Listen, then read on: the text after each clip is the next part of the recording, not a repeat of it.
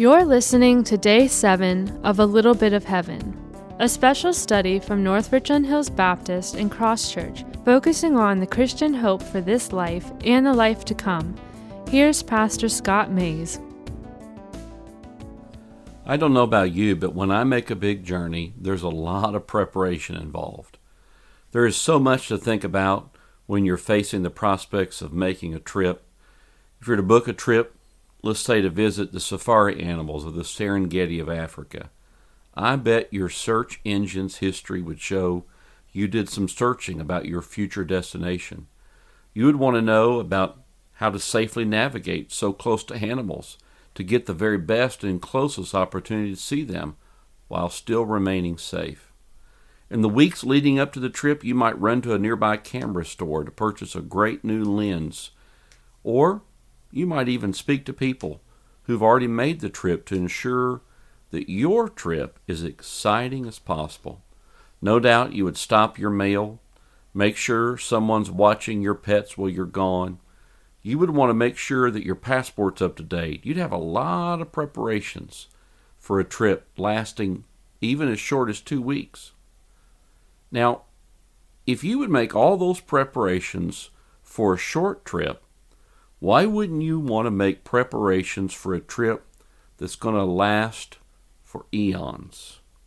Heaven is the ultimate destination for every person who's trusted Jesus Christ as her Lord and her Savior. Why do so many people spend so little time preparing literally for the trip of a lifetime when we plan for even a weekend getaway? Listen to Paul's counsel in Colossians chapter 3. If then you've been raised with Christ, seek the things that are above, where Christ is, seated at the right hand of God. Set your mind on things that are above, not on the things that are on earth. For you have died, and your life is hidden with Christ in God. When Christ, who is your life, appears, then you will also appear with him in glory. The Bible calls on us to set our minds on things that are above, not on things that are on earth. Now, many American Christians are hesitant to do this. We don't set our minds on things above for several reasons. The first of which is we choose not to focus on eternity because many of the people we know don't talk about eternity. Some years ago, Carl Sagan did a bunch of PBS specials. And at the beginning of each of his specials, entitled Cosmos, Carl Sagan would introduce each with this statement. He said, "The cosmos is all that is or ever was or ever will be." Now that, my friend, is the very compact definition of secularism or materialism. But those of us who embrace Jesus Christ, we have a fresh new view of the afterlife. But we don't often want to stick out when everyone else is so focused on the here and now.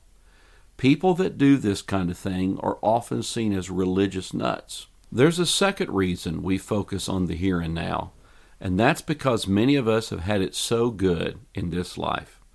Howard Thurman, who was a great African-American scholar and minister in the middle part of the 20th century during the pre-civil rights movement, was also a contemporary of Martin Luther King Sr. Thurman gave a lecture on life and death in the Negro Spirituals in 1947 at Harvard.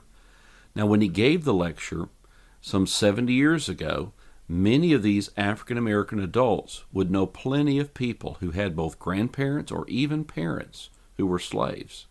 So during this tragic ordeal, they would sing of hope and justice and the future promise that heaven offered.